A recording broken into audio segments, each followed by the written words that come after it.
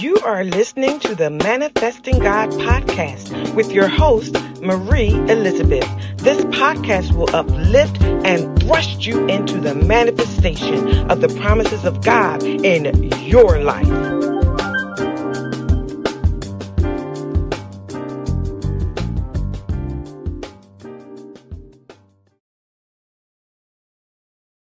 Good evening and welcome to the Manifesting God podcast. Thank you all so much for joining me. I am so glad to see you all today. I count it an honor that you would join me on this evening. I don't take your presence for granted. I don't take your time for granted. And I'm so very glad to see all of you today. Listen, today we're going to take a look into the book of Isaiah. And this is, we know, a large book, but we're going to take a brief look into the book of Isaiah, a little background on Isaiah, because it is relevant that we understand what his message is and that we understand that he understood his message. His name means the Lord saves. And here's something that's of a rarity. Isaiah was married. So you will hear a lot of his reference. He understood marriage. He was married. He had 2 sons, and he wrote during a time where there was an expansion of the Assyrian Empire and a decline in Israel. So much like a true prophet of God, his writings were a warning to Judah. His writings were a warning. Prophets, we bring a warning. And his warning was the same as prophets today, that sin will lead to captivity. And while we do not see armies literally coming in and taking us and carting us off to their country or making us their slaves or their workers, it is happening. It does exist today. Sin still brings about a captivity. Also, much like the true prophet, Isaiah often references. He often references my mind. I am like thinking in paragraph 18 and I'm still in paragraph 1. So let me slow down. Much like true prophets and prophetess, Isaiah often references earlier events in Israel's history. And he does that as a reminder. And what we're going to see through reading through chapter 4 and chapter 3 is that these are not things, what he's saying to them. I'm going to point out to you a point where he's saying things to them, and literally there's a point where it's like history is repeating itself. We trust God. We stay with God. We're focused on God.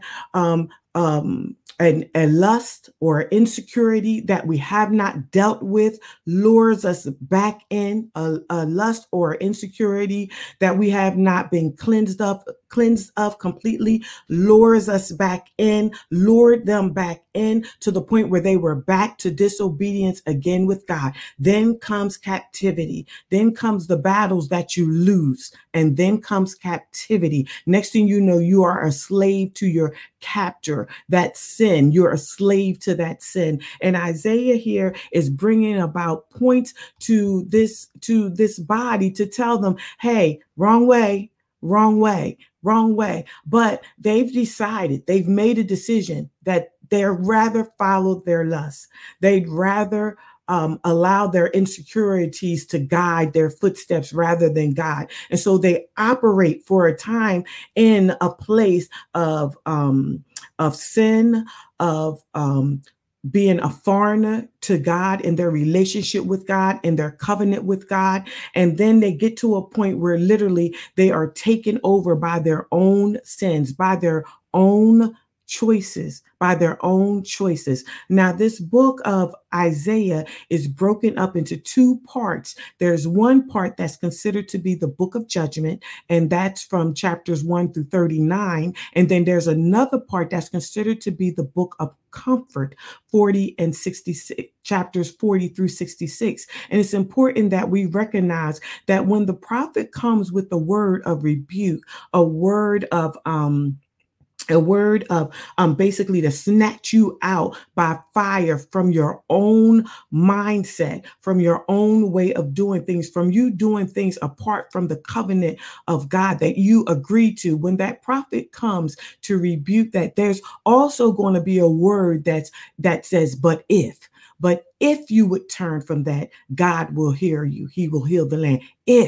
But if there's always also a word of comfort when that prophet or prophetess comes. Yes, we do come and we're hard when we come, but there's also a word that says, but God, that mercy that God says, but if you will hear me, if you will turn, I in turn will rescue you. I will rescue you. So let's go to Isaiah 4 and let's go to verse 1. And it says, and I'm going to tell you my topic in a minute. I'm going to keep going, and then you're going to see where I'm going with this. Chapter 4 and 1 of Isaiah, it says, and in that day, 7 women shall take hold of one man, saying, we will eat our own bread and wear our own apparel. Only let us be called by thy name. Be called by thy name. Highlight that in your electronic device. Highlight that in your paper Bible. Let us be called by thy name. To why? To take away our reproach. To take away our reproach. The American Standard Bible, and that was the King James Version, it says it like this: 7 women will take hold of one man on that day.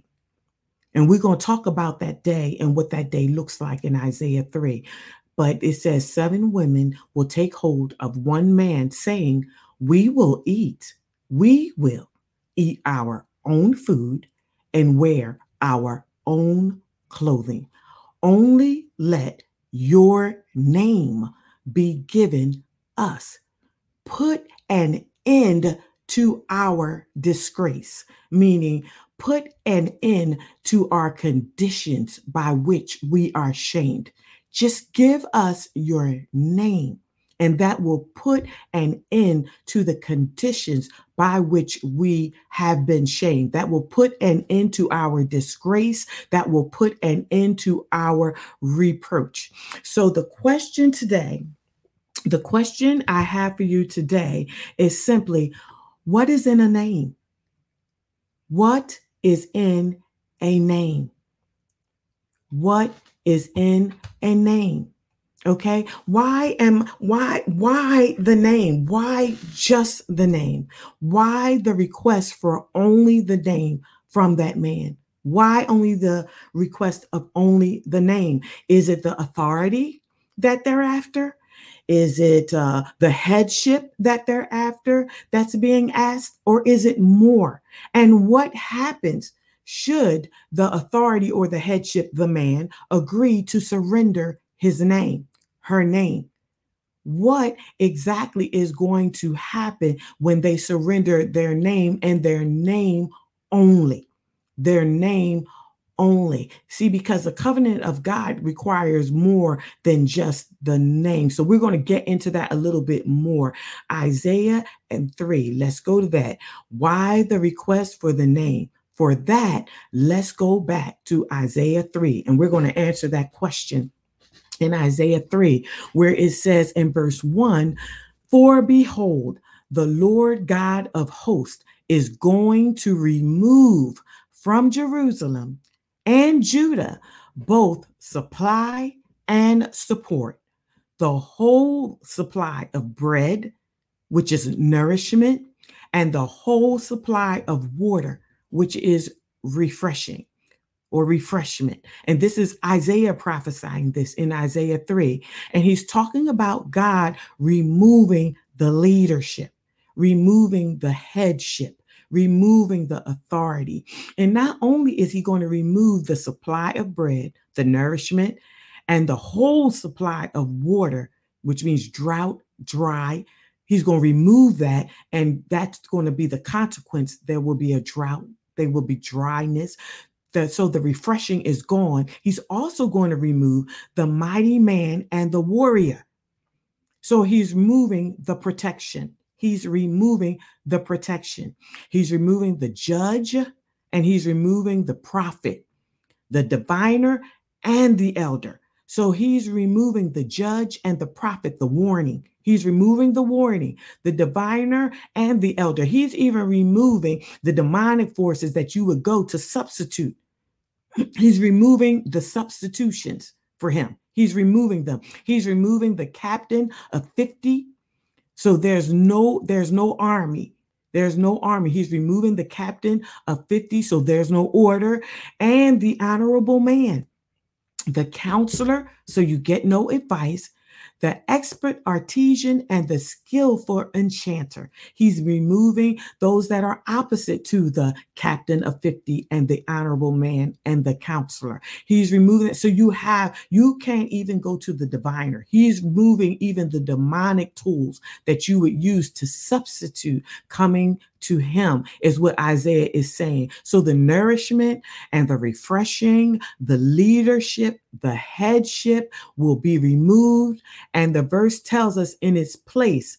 Now listen to this in verse 4, in its place. And I want you to think about this, because we're seeing a lot of this today. Even though Isaiah prophesied in his time, we're seeing a lot of it today. Verse 4 says, I'm removing those things now, removing the nourishment, the refreshing, the leadership, the headship. I'm removing all of those. And in its place, I'm going to put mere lads, their princes, and capricious children will rule over them.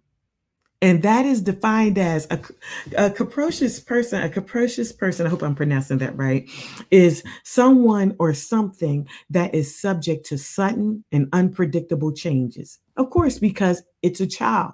So they're still growing. So they're unpredictable in their actions. They're unpredictable in their words. They're unpredictable in what they do and say. They are fickle, inconsistent, mercurial, and unstable. And that word mercurial, let's look at that. That's the Roman god Mercury. It's the god of merchants and thieves.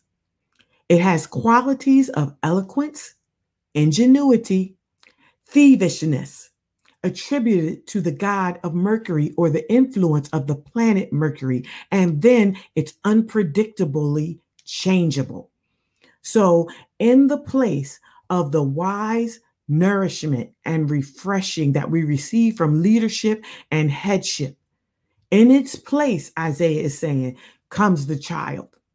Comes the child that is sudden, that is unpredictable, fickle, inconsistent, a merchant, a thief, of elegance, and their ingenuity. That's what God is going to put into place, because you didn't, and Isaiah saying here, because you didn't appreciate the wise leadership that nourished you, that fed you, that provided for you, that explained God to you, that helped you enter into covenant with God. You didn't appreciate that. So now you get the child. And the people, verse 5 says, will be oppressed, each by one another, and each one by his neighbor. The youth will storm against the elder, and the inferior against the honorable. Do we not see that today playing out? So we can kind of visualize what Isaiah is telling them in this chapter. He's saying that the youth, they're going, and we see that today, where youth no longer respect the elder, and the inferior are against the honorable. So the honorable are being disrespected by those who have a quarter of the skill set and the wisdom and the experience that they have. The same for the elders are being disrespected by the youth. When verse 6 says, when a man lays hold of his brother in his father's house, saying, you have a cloak, you shall be our ruler, and these ruins will be under your charge. So blame. He will protest on that day, verse 7 says, and say, I will not be your healer, for in my house there is neither bread nor cloak. There is neither provision nor covering. You should not appoint me the ruler of the people. So they don't even want the elder don't even want to rule, don't even want the responsibility of ruling. God says, this is what I'm going to leave you with. I'm going to leave you with people that do not even want the responsibility of guiding, the responsibility of rulership. And then verse 8 says, for Jerusalem, which means teaching of peace, has stumbled. So he's saying, I'm doing this because the teaching of peace has stumbled. And Judah, which means praise, has fallen. So the teaching of peace has stumbled and praise has fallen because their speech and their actions are against the Lord. And the speech of peace and praise, to rebel against his God, the glorious presence. So now speech and peace, and what would be speech and peace and praise to God, is now rebellion. It is now rebellion. This is Isaiah saying this is what's going to happen because God's removing the leadership from you. Verse 9 says the expression of their faces bears witness against them, and they display their sin like Sodom. They do not even conceal it. Woe to them, for they have brought evil on themselves. So sin is open now. Sin, he's saying, once the leaders are moved out of the way, there's no more nourishment. There's no more peace. Peace has stumbled. Praise has fallen. So what's going to happen? The sin now can be out, can and will be out in the open. No more concealing it because they have brought evil on themselves. So they do not care. They do not care. But Isaiah also brings about a hope. He says, to the righteous, that it will go well with them, for they will eat the fruit of their actions. The righteous will. They will eat the fruit of their actions. But woe to the wicked. It will go badly for them, for what he deserves will be done unto him. So we don't have to, the righteous, all we have to focus on is staying in our covenant with the Lord God, and it will go well with us. We don't have to worry and fret about the wicked, because the wicked, it's going to go badly for them. And I'm going to tell you, we see it today in the world where the wicked are really, really showing their wickedness in detail every day, all day. But what they forget or what they don't understand is because you're wicked in the public eye, it's going to go badly for you in the public eyes. And verse 12 says, oh, my people, their oppressors are children, and women rule over them.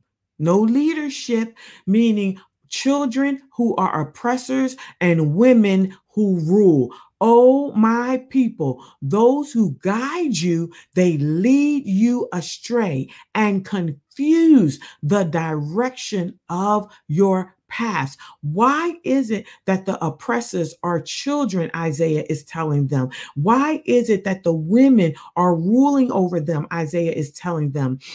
Why are they being led astray?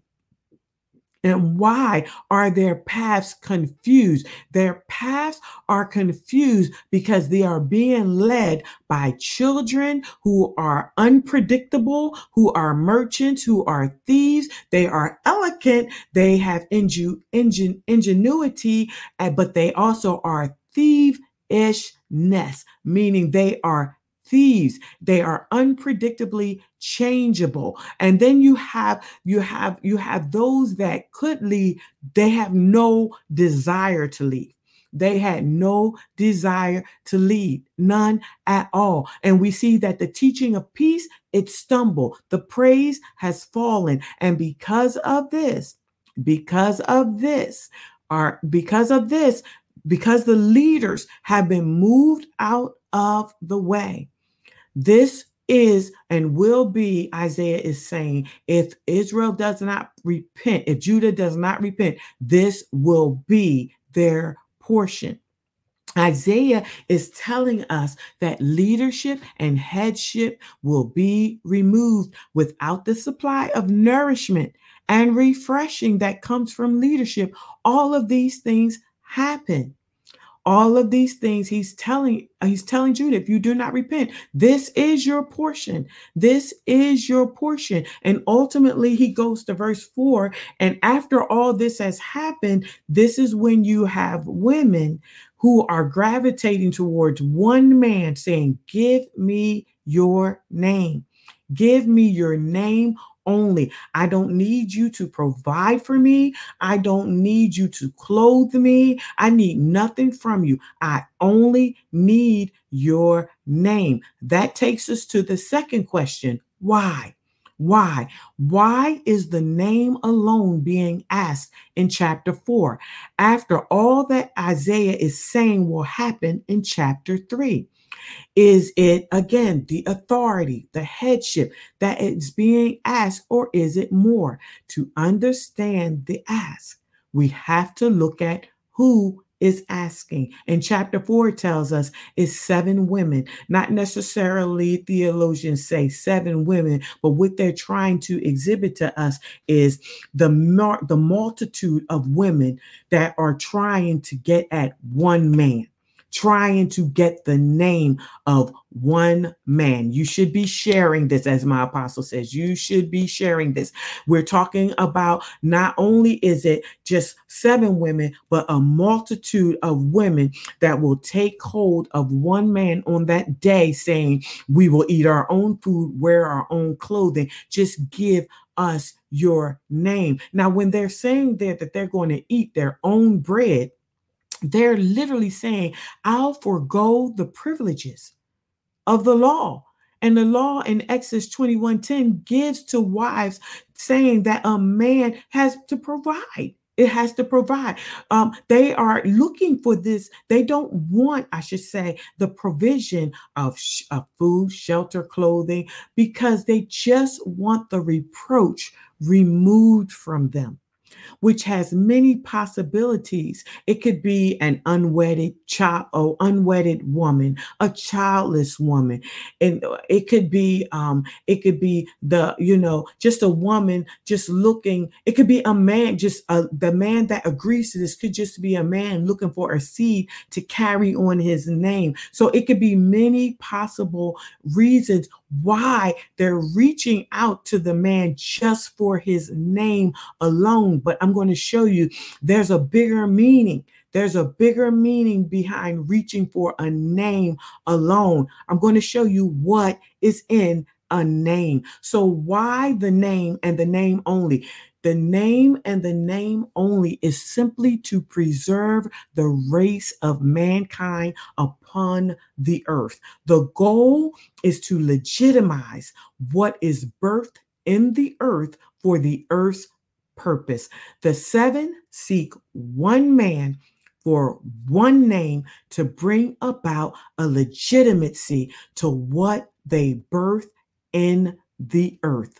There is not a request for provision or a child from that man, just a name, not a request for a provision. We didn't see that. They didn't request a child from that man. They just wanted his name. His name alone could condone and legitimize whatever they choose to birth. Whatever they choose to birth, not necessarily by that name, but he's giving them, they're asking for permission to use that name to legitimize whatever they birth in the earth. Do we not see that today? Where true men and women of God are being sought after, especially our apostles, because apostles are spiritual fathers, to be that covering, that shield. Just give me your name so that I can birth whatever I want to birth. I'm not asking you to provide for me. I don't need you to, this scripture is saying, I don't need you to provide nourishment for me. I don't need you to provide a refreshing for me. I don't need you to provide a means of living for me, even though rightfully so, as a father or as a husband, those would be things that you provide. I'm not asking that of you. I just want your name, because once I have your name, I can birth whatever I choose, wherever I choose, and put your name on it. And put your name on it. You see, it was threatened in Isaiah 3 and 25 that the mighty men should fall by the sword in war. Since there would be a scarcity of men, even though marriage could possibly preserve men in the earth, this usual method would be forever altered. How so? Where men ordinarily would court the woman, instead the woman takes hold of the man, foolishly fearing as if there would not be enough men left, right? So they foolishly are grabbing at men as if there's, not going to be enough left, so that like if they repented, that there wouldn't be men left for marriage, for childbirth, for relationship, and get this, for covenant, for covenant, for covenant. So the attack here is against relationship. The attack here is against relationship. Hence, the attack here is against covenant, against covenant. And the second issue comes by way of changing the law. Covenant. By law, the husband was obligated to provide food and raiment for his wife, Exodus 21 and 10, which with many would be the most powerful argument against multiplying wives, because you had to provide for all those wives. You had to provide for them. The women, instead, these women, what they were saying is, I'll support myself. I'll eat the bread of my own earning. I'll wear apparel from my own working, and the man has no expense upon them. They only had to agree to the use of their name to take away the reproach of a single life. A single life. So let's take it to the New Testament, where Paul says, on the contrary, thinks that the single state is preferable in the time of distress. And here in Isaiah, God is taking the leadership away. That is a time of distress. But instead, they prefer to grab hold to one man. It's almost like a plot.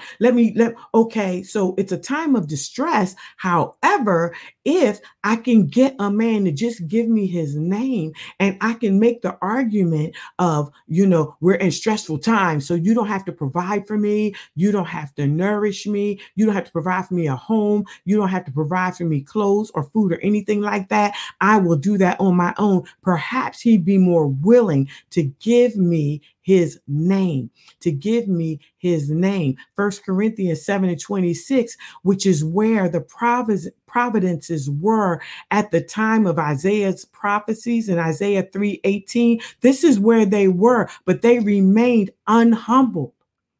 They were in a distressed state, but they remained unhumble. And instead of repenting of their pride and vanity, when God was contending with them for them, all they cared about was getting husbands, because some considered their virginity even a reproach. Being a widow they were considering it a reproach. Or being single, they were considering that a reproach. Virtue had been ultimately desolated. Virtue was no longer a good thing. It was no longer a good thing. The misunderstanding or the deception is clear.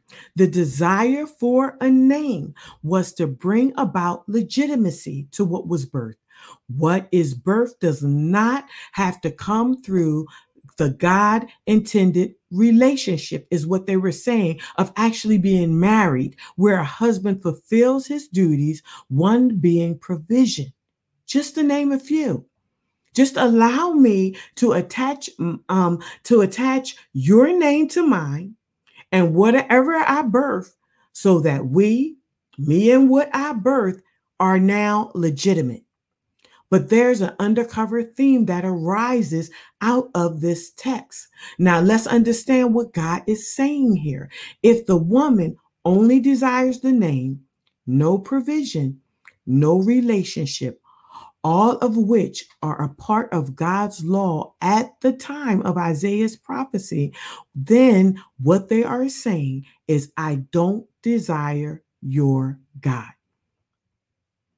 Just as today, if all they want is your name, they can't hear a rebuke from you. They won't allow leadership to position them. They won't allow leadership to nourish them with the word of God. They won't allow leadership to provide for them manna from heaven. What they're saying to you is, I just want your name, is, I don't desire your God. The point to be made here is that unless what is birthed through covenant relationship, it is not recognized by God. There is a lot to covenant relationship. It's all of the things that I just mentioned and some. You don't get to run off in covenant relationship. There are hard times in covenant relationships. There are disagreements in covenant relationships. There are teaching and teachable moments in covenant relationships. There is submission in covenant relationships. Hosea 1 says it like this, and I'm just going to tell you a little story about Gomer. Gomer was Hosea's wife, and she conceived and she gave birth to a daughter. This is Hosea 1:6. The Lord then says to Hosea, call the daughter Lo Ruhamah, which means not loved. For I will no longer show love to Israel, that it should be forgiven them. After she had weaned that baby, Gomer had another son. Then the Lord said, call him Lo Ami, which means not my people. For you are not my people, and I am not with God. And then he tells the children to plead with their mother. Plead, for she is not my wife, neither am I her husband. Let her therefore put away her whoredoms out of her sight, and her adulteries from between her breasts, and I will have mercy upon her children, for they be the children of whoredoms. So in that name, in taking on that name, because you choose not to engage, or because it is chosen, the women chose not to engage in a covenant relationship. Anything they engaged in outside of that name and outside of a covenant relationship was whoredoms. Why? Because it led to fulfilling the desires of their flesh and their needs with no consideration of relationship or of covenant. Now, why was it said here in verse 4, I will not have mercy upon her children, for they be children of whoredoms? And here it is right here, because their mother in verse 5 played the harlot. She conceived them. She done shamefully. She said, I will go after my lovers and I'll give them my bread and my water. So the bread and the water that I do not want you to give me that I'm going to earn on my own, I want to earn it on my own because I want to give it to who I want to give it to, is what the women are saying. I want to give it what I earn. I want to earn what I earn and give it where I want to give it. I don't want to sow it into covenant relationship. I don't want to sow it into a relationship that forces me to be committed, a relationship of give and take. So I don't want the give and take. I want the give and take to be where I want it to be. I wanted to go where I wanted to go. And what happens should the authority or the headship agree and surrender the name and the name only? Well, the lack of headship forfeited with the name becomes a squandered name. It opens the door for a lack of covenant and the requirements of the covenant. When you give away your name without the agreement of covenant, without the understanding of the requirements of covenant, you are setting yourself up for a name that will be squandered.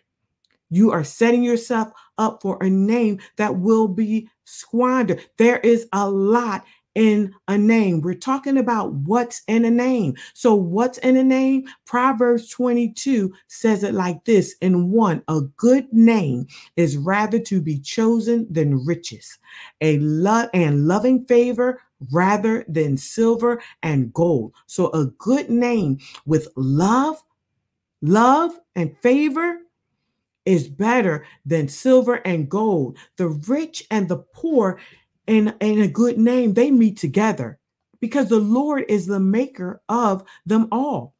Verse 3 says, a prudent man foreseeth evil and hideth himself, but the simple, they pass on and are punished. So what is in a good name? Protection. They have wisdom. They foresee the evil. They foresee the evil and they hide themselves. Verse 4 says, by humility and fear of the Lord are riches and honor and life. So what's in a good name? Wealth. Wealth is in a good name. Verse 5 says, thorns and snares are in the way of the froward. He that doth keep his soul shall be far from them. What is in a good name, you ask? Generational wisdom. Wisdom. Why? Because they have their eyes on the Lord. So they have discernment. And with the Lord's eyes, discernment secures and saves knowledge so as to destroy the words of the transgressor. What is in a good name? Protection, wealth, discipline, generational wisdom. I'm trying to help you to understand what you are protecting when you are protecting your name against those who do not want to enter into covenant and the requirements of covenant. Psalms 22:12 says it like this: the eyes of the Lord preserve knowledge, and he overthroweth the words of the transgressor. In order to recognize the tools and the weapons of the enemy when they are exercised toward us, we have to know ourselves in order not to be deceived by the enemy, so that we forfeit our name to those who do not desire covenant or relationship. We have to know ourselves. We have to know our strengths. We have to know our weaknesses. We have to know our weaknesses. Do you not understand that weakness is not a curse word? That is not a curse word. We all have them. Why? Because God placed us in the body as it pleases him. And each joint is supposed to supply the other. So where I am weak, what I'm joined to is strong. So they strengthen my weakness so that my weakness is not a weakness at all because I am joined in unity. Another example of that might be marriage. might be marriage. For those of us who are married, we understand that our spouses are usually strong in an area that we are weak, and they are weak in an area that we are strong. And what it does is it allows for us to be a helpmeet. My being strong where my husband is weak allows for me to be a helpmeet. I wouldn't be much of a helpmeet if I provided no help. And he wouldn't be the man that found a good thing when he found a wife and received the favor from the Lord, because the favor that he received is the helpmeet. He found the strength for his weakness. And I did the same thing when we married. I found the strength for my weakness so that we could be perfectly fit together, perfectly joined and knitted firmly together by the joint, by what each joint supplies. Why? Because each of us are working properly. We continually cause the body, our relationship, to grow and to mature as one in the body of Christ.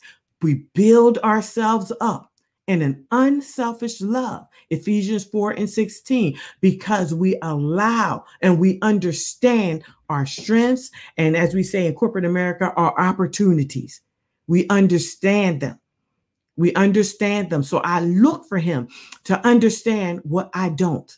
And he looks for me to understand what he does not. So you have to be careful when you get around people that know everything. Nobody knows what they know. They know every single thing. They can't hear anyone. See, this is the thing you have to understand. To give voice to that statement, to give voice to the statement that says, I know everything. I don't need any help. Nobody knows more than me. To give voice to that way of thinking is dismissing your help. So be careful when you're around people and they're saying, I don't need you to tell me anything. I know everything. So you've experienced everything and you know everything. So what you're saying to me is, I don't need your help. So you're dismissing my help. So where we could have been joined and I could have supplied a need that you needed, and you could have supplied something that I needed, now we're unable to join. And if we are joined, you're unable to receive from me, which leaves you at a deficit, and it leaves you at a lack. It leaves you in lack. See, this is the kind of thing where we really think we've got this. We've got this. And so God sends prophets or prophetess like me to tell you and make it clear, no, you don't got this. You do not got this. If we had this, then God would have let us keep going down the destructive path that we were on. He would have let us keep going. He would have never shut things down. He's trying to tell us, you don't got this. You're not fitly joined. And if you are joined, you won't receive. So that's why you're in lack, because you can't hear from your brother or sister to the left and the right of you. And they have an experience that you have not had that you could benefit from. You could benefit from the wisdom they gained from that experience if you'd listen, if you let someone tell you something. And sometimes it could be a case where you don't understand. You frustrate your own grace, because God will give you a grace until maturity catches up with wisdom. But your maturity won't catch up with wisdom if you refuse to grow. And part of growing is understanding your strengths and your weaknesses. That's all part of growing. This is not to say that God no longer has need of us. This is not to say, this is to help us to deal with those insecurities in us that will cause us to not be fitly joined. See, because those insecurities within us, they're being manipulated by the enemy, and they make us a candidate. They make us a candidate for spiritual abortion from the body of Christ. They make us a candidate when we can no longer hear from those that we are supposed to be fitly joined to, those that are in the same covenant with God that we are in with God. We are setting ourselves up to be a candidate for abortion from the body of Christ. This is why, as a Christian, especially a leader in the kingdom of God, we cannot be insecure. We have to be confident in what we know, but just as confident in what we don't know. I often say, I don't have to know everything, but I do need to know who does. Why? Because my strength is in who does. My strength is in who does. Our insecurities make us vulnerable to the enemy. To the enemy. There is a truth that is lodged in the security of keeping our name pure so as not to give the enemy access. The goal should be to keep ourselves, thereby our names, pure. That's what's in our name. There's a lot in our name. I listed the things that are in a name. What's in a name? The progression of the price to be paid for maintaining a filthy vessel can only consume an individual. It doesn't allow them to have or to keep a pure name. In Chronicles 12, 2 and 12, we see part of Rehoboam's story, that Solomon's son, which provides insight into generations of self-indulgence, right, that consumed them where they'd once been strong. Let's see, 12 and 1, it talks about how,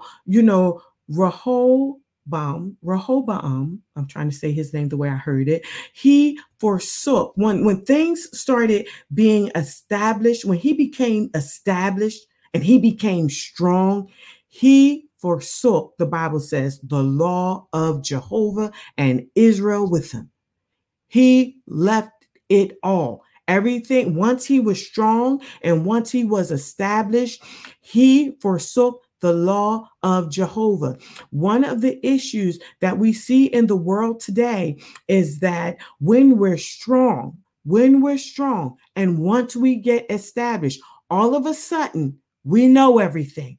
All of a sudden, no one can tell us anything. And what happened was Egypt came for him with 1,200 chariots and 70,000 horsemen, and the people were without number that came for him out of Egypt. Now we see where the loss comes in that Isaiah 3 is talking about, with no headship, because he got strong, right? Because he got established, he forsook God. So now he left Israel with no headship, with no name. Just as I mentioned in Proverbs 22, when there's a lack of protection, wealth, discipline, and wisdom, the name is gone. The name is gone. And verse 4 says, he took the fortified cities that were a part of Judah and came to Jerusalem. And this is the part that really got me. The king of Egypt came up against him and he took away all the treasures. So he lost everything. He took away the treasures of the house of Jehovah, the treasures in the king house. He took it all away, the shields, everything Solomon made. Egypt took them away. Everything. He took them away. And see, there's a progression here that just really that shows me like, oh, this thing done came. It has come full circle, because when we think about 2 Chronicles 12 and 13, when Egypt came for Judah, go back to Exodus 14. And think about when they were enslaved to Egypt. They were enslaved to Egypt, right? And then, Moses came and after so many incidents, finally they decided to let them go.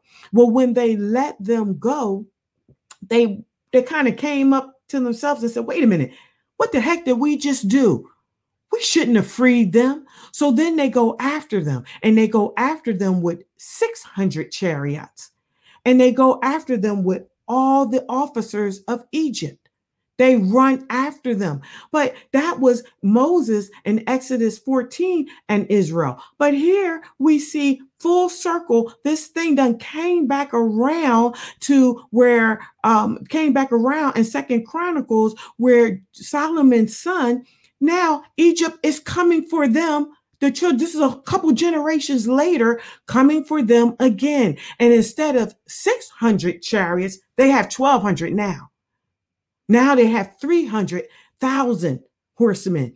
And now they have so many people coming for them, they can't even be counted. See, full circle, generational wisdom, generational lessons lost because the king decided not to stand up to the name king that God put on him, and he forsook it all. He forsook it all. He left it all. Several generations down the road after Exodus, double trouble. Now you have double trouble. Why? Because Matthew 12:43 and 45 says, listen to this. Now, this is kind of to me along the same line, but the unclean spirit, when it is gone out of a man, it passes through what? Waterless places, dry places. We talked about dry places. Isaiah is telling them, you're going to lose your water. You're going to be in a dry place, seeking rest and findeth none. So what he did was he went back, that demonic force, and he went back to the house that he came from. He found that house. It was empty. It was swept and it was garnished. And then he came back with 7 more that evil spirits that were worse, and left the person in the worst state than he initially had been in. He left them in a worse state. This is exactly what is happening to Solomon's son. Egypt came for them twice, generations down the road, with double trouble. They're in a worse state. Now you got Isaiah telling them, you're about to be in a dry place. You're about to be in a dry place. You're about to not have any nourishment. You are coming full circle, and you're going to be in a worse state than when you started. See, the Bible tells us that we have to put aside anything that can offset us, anything that presents itself as a weight, and it keeps us from moving freely in God. Those are our insecurities. They're a weight on us that keep us from being fitly joined to the body of Christ, that keep us from being able to fully function in God. See, Hebrews 12 says it like this: wherefore, seeing we are compassed about with so great a cloud of witness, lay aside the weight.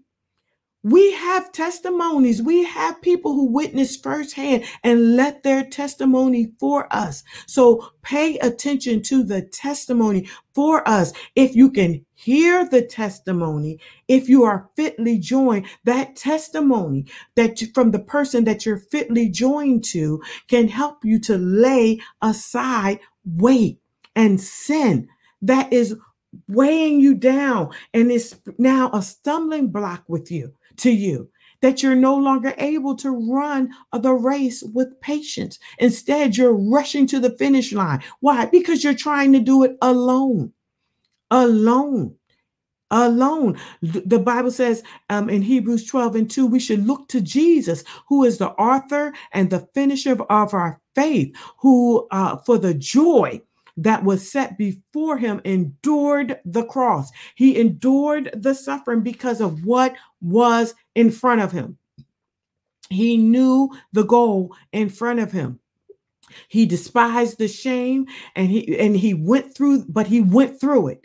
And he's now seated at the right hand of the Father. See, we've got to read our Bibles to understand what those weights are, what those insecurities are. The more we understand the insecurities that plague us, the insecurities that talk to us, the insecurities that attempt to overrule God in guiding our footsteps, because the insecurity wants to drive and because it wants to guide our footstep. The more we understand those, the more we understand what they're birthed are, what they're birthed out of, the better we're able to protect our name. Protect our name. Those insecurities, they're born out of sin, Colossians 1 and 14, rejection, which is Ephesians 1 and 5 and 2 and 19, and Romans 8 and 17. They're birthed even out of failures. They're birthed out of failures, Romans 8 and 28. They're birthed out of feelings of inadequacy, which are very easy to come when you've walked, when God has taken you the long road and you see that others have gotten there before you. Feelings of inadequacy are real. 1 Corinthians 1, 27 to 31, 2 Corinthians 12, 9 and 10. Insecurities are also birthed out of being cast aside, treated as unimportant. Treated as unimportant, but we have to understand we are chosen by God. John 15 and 16, 1 Corinthians 12 and 18. God has assigned us a unique function in his body, in the body of Christ. So we have a work to do. We have to be able to combat our insecurities with the truth, with the truth. Feelings of inadequacy can be combated when we understand that we can boast in our weakness because it shows God's strength. 1 Corinthians 1 and 27 and 31, I said that. And then our failures, if we can combat that when we understand our failures work towards an ultimate good, Romans 8 and 28. We can combat rejection when we understand that we are heirs of Christ, Romans 8 and 17. We can combat sin, the insecurities that come with sin when we understand that Christ died, his blood redeems us and forgives us of our sin. Colossians 1 and 14. See, reading our Bibles, it helps us to understand that God does not condemn us. John 8 and 10, 2 Corinthians 5 and 21. It helps us to understand that God wants us to rest in him. Matthew 11, 28. It helps us to understand that God will not fail us. Psalms 103, 17. It helps us to comprehend and grab hold of the gift of peace that God gives us. Philippians 4, 6 and 7.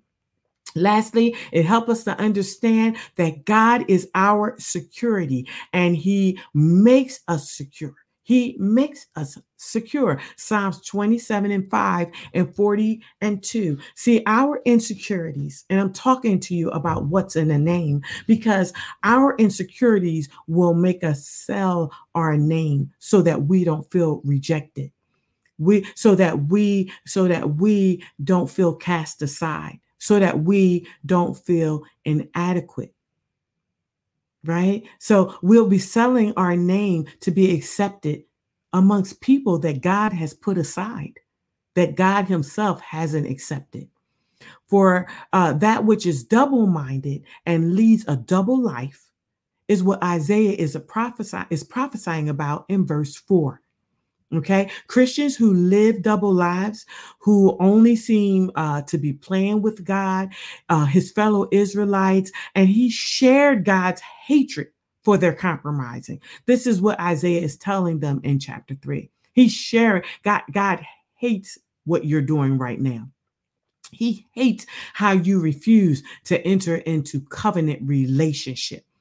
He hates how you despise the requirements of covenant relationship.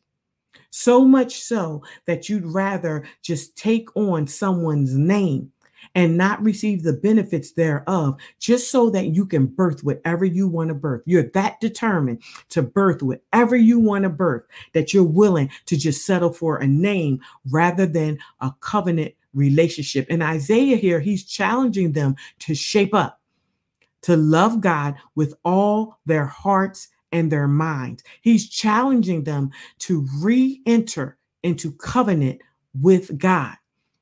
He's challenging them to re-enter into covenant with God. So what's in a name? What's in a name that we don't want to forfeit? There is nourishment and there is refreshment in a name, in a name. God has put his name in the earth realm. His name is in us, and in our name, so that we understand to protect our name is protection.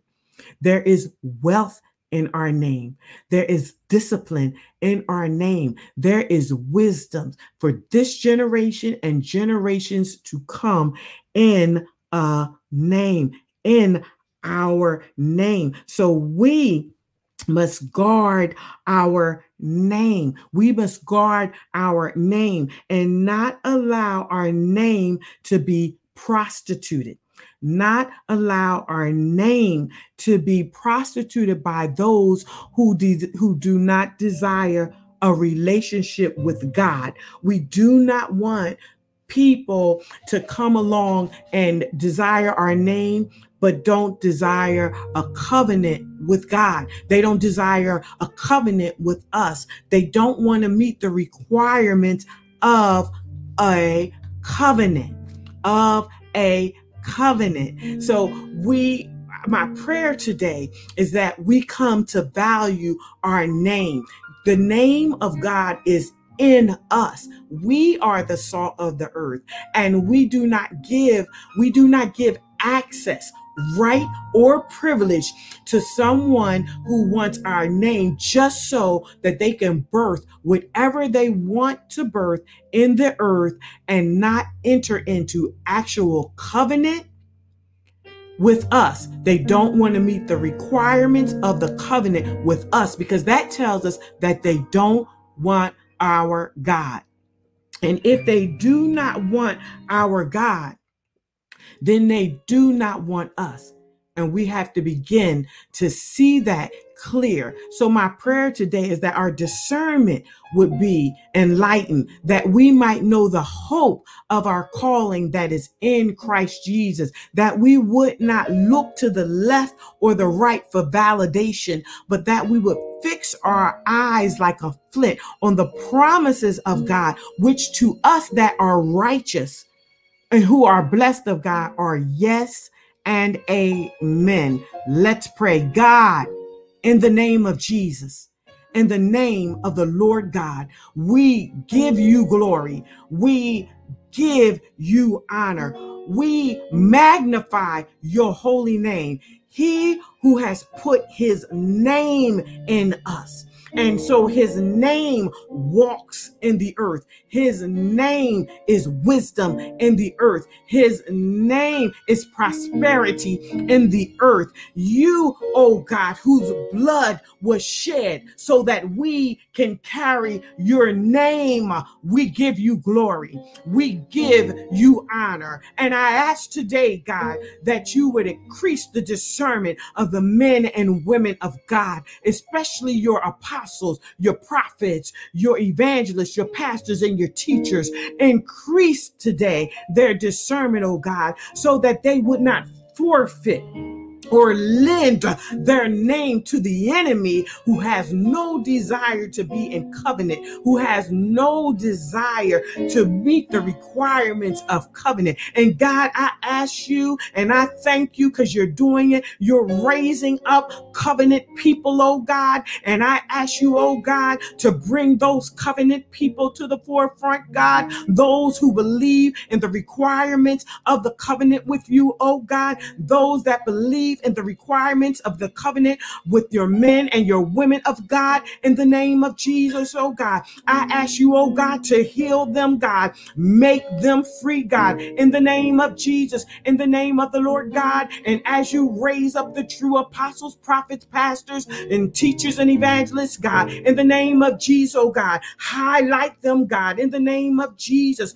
so that those that are covenant keepers, oh God, can see your light, God, and they can be drawn, God, unto you, God, in the name of Jesus, in the name of the Lord God. And God, in the name of Jesus, I ask you, God, to heal the heart of the leaders, God, in the name of Jesus, whose name has been abused through non-covenant keepers, in the name of Jesus, those who despise and step on covenants, in the name of Jesus. Heal their hearts now, God, in the name of Jesus. Heal their hands for the work, God, in the name of Jesus. Heal their minds for the work, God, in the name of Jesus, in the name of the Lord, God, so that when those come to them, God, that are the covenant keepers, God, that their arms can be open to receive them, God, in the love, God, in the name of Jesus, in the name of the Lord, God, to open their eyes now, that they would recognize the true covenant keepers in the name of Jesus, the true requirement requesters in the name of Jesus, in the name of the Lord, God. Oh God, help them to abort that which you have aborted in the name of Jesus, in the name of the Lord, God. Make them whole again, God. Heal their womb again, God, in the name of Jesus, in the name of the Lord, God. I send my voice out over the airwaves, God, over the world, God, in the name of Jesus. And I speak healing to the minds of your men and women of God, in the name of Jesus. I pray, God, for those who are seeking covenant and want to meet the requirements, God, but they're going to those who have made a decision that they do not want to lead, that they do not want to engage in covenant promises, God, with your people, God. I pray, God, in the name of Jesus, that you would heal your people, God, in the name of Jesus, and direct them to your true men and women of God, in the name of the Lord, God. Heal, God, make free, God, in the name of the Lord, God. God, open their minds in the name of Jesus to receive your requirements now, in the name of the Lord, God. Make them whole in you, Jesus, in the name of the Lord, God. Do a mighty thing in them, God. Do a mighty act in them, God. Increase and enlarge, God, now the borders of leadership to receive the covenant keepers in the name of Jesus, in the name of the Lord, God. Increase, God, the minds of your covenant keepers, oh God, in the name of Jesus, to fulfill, to comprehend, in the name of Jesus, the requirements of the covenant, in the name of Jesus, with you, in the name of the Lord, God, in the name of Jesus, oh God.